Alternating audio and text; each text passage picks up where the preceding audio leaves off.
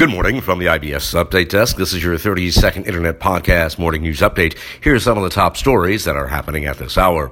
Reform Alliance names Robert Rooks as the new CEO. Also this morning, President Biden says the Iran issues rare threat to develop nuclear weapon if pushed.